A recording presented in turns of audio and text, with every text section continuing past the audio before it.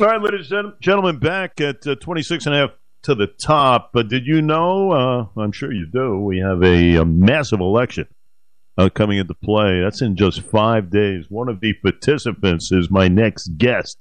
He vying for a very important seat in Congress, first congressional in the district. His name is Nick LaLota. We welcome him to the airwaves here on a Thursday morning. Sir, how are you? Good morning, Jay. So good to be on. I'm fired up, and I haven't even had my double espresso yet. I'm so fired up. Well, I have. How about that? Knowing you are coming on, I'm pumped. You know, and this is, listen, this is, I guess, is the norm because, you know, it's to guys like me in the business, you know, in 5 days, it's like Christmas, you know, Christmas or Hanukkah, whatever you want to call it. The thing is, we've got some very important choices to make in 5 days. And I know you have been making the rounds. And give me some of the experiences since we last spoke. Yeah, so these elections are about distinctions between candidates and distinctions between ideas and philosophies and how we would govern. And there's a great distinction between many of these candidacies this year, including in my race. I heard your previous guest on talking about the nation's debt, our deficit, and what we need to do to get back on the right track. And, Jay, there's a clear distinction in my race. I've said for as long as I've been campaigning for this office, we need to rein in federal spending. Senator Paul has a penny plan to reduce federal spending by 1% per department. It puts the onus on the cabinet secretary to look at their budget and make a 1% haircut on that department's expenditures. That's part of my plan. My opponent, in a debate taped available on YouTube, says that what she'd rather do is repeal the 2017 tax cuts so the government can get more of your money. It would cost $1,200 more per individual if she ever, God forbid, was able to enact that plan. I think that's a terrible idea. The government spends way too much. We do not have a revenue problem. We have an expenditure problem, and that's the better way to solve it, especially in these inflationary times where folks are pinching a lot of pennies. Imagine that. And I just brought it up with Craig before, Mr. Ferrantino. You see, it's common. You know, what we lack right now in all fronts, national stage, Albany, locally here on Long Island, we lack common sense. Common sense would tell me that a federal chair in that of Jerry Powell would have a sit-down in the Oval Office with the President of the United States and say, hey, Mr. President, I just want to let you know, when you spend as you are, that's why things are not getting better, sir. You see, that's a conversation of common sense, which we don't have any, I don't think. Yeah, there's a lot of common sense lacking in Washington. It probably actually starts with the Fed chair and the Fed chairs before him who have kept interest rates super low for an extended period of time. Everybody in the sidelines, Jay, knew that these interest rates were coiling, and eventually they were going to spring up. So I think that we need to be a little more serious about our monetary policy. Everybody's always focused about the confirmation of the United States Supreme Court justices, and that's healthy and that's good for our society. But these Fed governors squeak by, and they don't get the scrutiny that I think they should get. And the Senate needs to do its diligence to ensure that when they're confirming Fed governors, they're doing so with folks who understand that inflation is often the result of prolonged low interest rates. And that could have been better anticipated from a monetary policy perspective, but certainly from a fiscal perspective, yeah, this Biden administration just spends. I knew a couple of drunken sailors in my time in the Navy, and the president and the Congress are spending like drunken sailors now. And let me tell you, we need to rein that in. He is running for Congress in the first congressional. Can you believe it as far as yourself? You and I have had many a conversation back in the day. Your name was bandied about.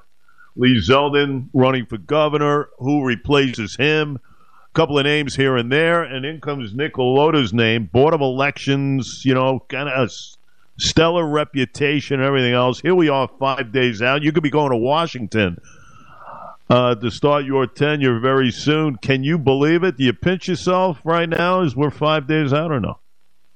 Yeah, I've been blessed, Jay. My dad was a cop. Both of my grandfathers were cops. My stepdad was a Navy man. My brother served 20 honorable years in the Marines, earned the Bronze Star combat. After I graduated from St. Anthony's, Jay, I went off to the Naval Academy, served our nation in uniform for 11 years, deployed overseas 3 times, confirmed in that time, Jay, like you, we understand this country is the greatest our world has ever known. And if the voters of the 1st District would permit me, I'm going to take my mission to Washington to help serve the country, just like my family has done in so many other levels for our country and our community. It would be an honor. It would be like a 4th deployment to me to ensure that there's a fighter for Long Island in Washington, helping to ensure someone's protecting their wallets, someone's protecting their safety, someone who believes in American supremacy, that we don't have to beg the OPEC countries or Russia or Venezuela for oil, somebody who truly understands the backbone of this country and the great people who have made it that way. I'd be honored if I had that opportunity, Jay. Nick LaLota with me a couple of minutes. Have you met Leader Kevin McCarthy, Nick LaLota? Yes, sir. Indeed, he came to Long Island a couple of weeks ago to help me raise some money. These campaigns are super expensive. Somehow my opponents raised millions of dollars. We crossed the $1 million mark a few weeks ago. We've raised and spent $1.3 million in this race so far, and the leader's been helpful to ensure that we have the resources to get the truth out there on all the issues about the economy, about the border, debunking my opponent's fantasy on abortion and some other things. I'm happy to have his and many other support. Steve Scalise and others, and Tom Emmer have helped me out as well. There's a core team in Washington, and we have a plan, and we want the majority next year to be able to enact that plan that makes this country safer, more affordable, and protects our freedoms and has our cops back. These are things that are important to the next Republican majority, and we hope that voters place their confidence in us to ensure that we have the opportunity to govern that way. I find in this election is the fact I think we all can ascertain that one-party rule is a disaster, right? I mean, we see it now in Washington. We see it in Albany. It doesn't work. But I've heard so many people, rather than boast about the seats that are going to be overturned via the House, it's about getting together and having a sensible conversation to get something accomplished, which is music to my ears, because we haven't seen that in such a long time. Do you get a feeling of that nature that could come about here? I do, and in my travels, I've met some other candidates for office from other states. I'm thinking right now about Morgan Luttrell from Texas and Wes Hunt from Texas. These are military men, and there's military women out there as well on our tickets in other states, who merely just want to put the country first. They want to put the dysfunction behind us, the yelling, the shouting, the culture wars. They want to put all that stuff behind us and just do what's best for this great country. Yes, we're Republicans and conservatives. We believe in more individual accountability and personal responsibility and less government spending and less government intrusion in your life. There are certainly ideals that we hold to be the truest of our political personas. But make no mistake, there's a cadre of folks heading to Washington in just a month or two who are going to put this country first and ensure that Americans feel safe, Americans can afford their own lives, can pass off as many opportunities to their kids as they've had. That's what's most important to us for next year, Jay. Nick LaLota with us a couple of minutes. You had kind of a reconfiguration regarding the district, and that's based on the census 2020. We all know that. How has that affected you as far as getting your message out? You got to stay flexible in this business. Kind of like Gumby. You got to be able to bob and weave and bend when possible, when necessary. And the district initially went from Plum Island to Plainview. I raised my hand, and they said, hey, listen, we're looking for a family man. We're looking for a guy who understands the law. We're looking for a guy who served in the military, kind of like Lee Zeldin. But they said they wanted a chubbier Navy version of Lee Zeldin, so they came to me, and they asked me to run. And I raised my hand and said, yeah, I'll run for that office. I'm proud to do that. And they changed the lines. And now the lines currently have the town of Huntington in it, where my wife and I went to high school, where my wife teaches, the town of Brookhaven, the whole town of Smithtown now, the northern half of Brookhaven, all 5 eastern towns. It's a very expansive district, Jay. I've placed 25,000 miles on my car in the last 8 months, traveling the whole bit of it. It's all in Suffolk County, and I traveled the whole bit of it, meeting a lot of folks along the way, hearing about the issues that matter to them most. And I hope that I'll be able to serve those people well in Washington to address some of their really serious concerns at this watershed moment of our nation's history, Jay. We all know that politics, infringes upon family life, and I always pick up on your commercials, Nick Lalotta, regarding your high school sweetheart, your wife.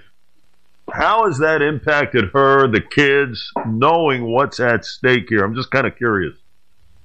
Yeah, so she's been tremendously supportive. The family's been tremendously supportive. I've always said the hardest job in the world is being a military spouse. Whether it's the man or the woman who goes overseas and the family stays home, the hardest job I think in America is being a deployed military member spouse. And my wife has stepped up in a similar fashion here. And I'm not trying to say that this is as hard as that. It certainly isn't. I've gone through some of those deployments. I know those who have gone through tough deployments as well. But it's slightly analogous in that, listen, I'm away most nights. I'm going to chicken dinners and fundraisers and other rallies and whatnot, 5-6 nights a week. And it takes a strong family to be able to support me to do that. And my wife, my family has been steadfast in their support. I'm so appreciative for it because they know what's at stake. They want a country that is good for our family, for the next generation as well. And they understand this is a team effort here. And I'm so appreciative that my family's been right there with me the whole time. We will follow your trek, sir, over the next 5 days, and I look forward to having a double espresso in person with you at some point. How's that? Yes, sir. I can't wait. We'll have it chilled, and it'll be a nice one. It'll be good. How about that? It should be a lot of fun. Nick Lalotta, ladies and gentlemen, he's running for Congress, the first congressional at stake. Nick's name on the ballot, Republican and conservative lines. Sir, we appreciate a couple of minutes on a busy morning.